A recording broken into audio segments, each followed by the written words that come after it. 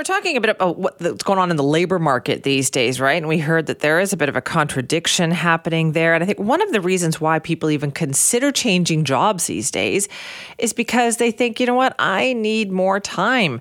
I need a better work-life balance. Well, there's a really interesting new survey that just came out on this.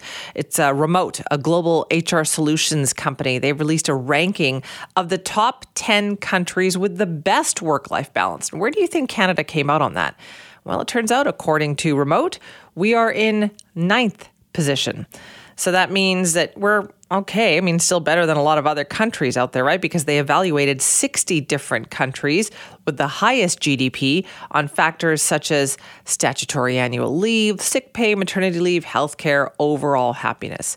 Number one on this list, the number one country with work-life balance, New Zealand. They had a happiness index of 7.2, work-life balance score of 79.35. By the way, the average work week in New Zealand, and this number blows my mind, is 26.3 hours, and the minimum wage is just about $20 an hour. That's pretty darn good, I would say. Let's talk about where we are in all of this. What's Canada's work-life balance really like? Michael Holinsky joins us now, a professor of organizational behavior and human resource management at the Toronto Metropolitan University. Michael, thanks for being here. Thank you for having me. So how much better can Canada do in terms of getting our employees a work-life balance? Well, like any country, like any organization, there's a lot more that can be done.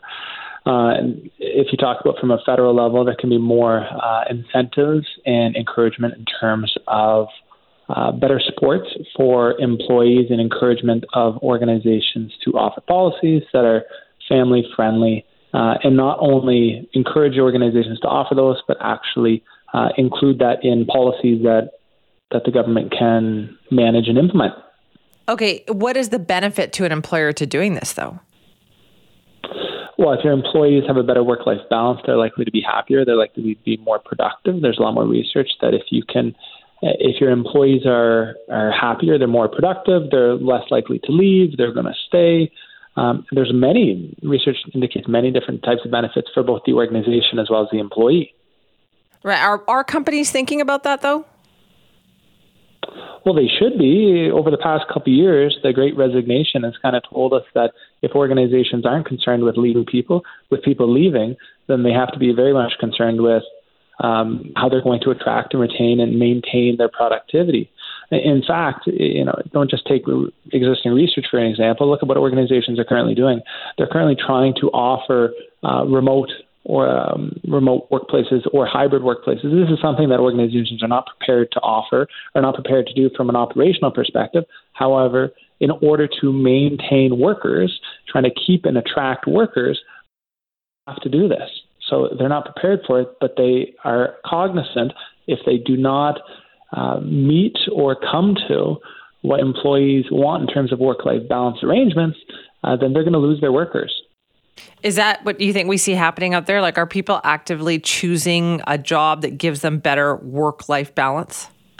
Oh, absolutely. And it's not just the Generation Zs, which some of the reports suggest. It's many different, it's all the generations.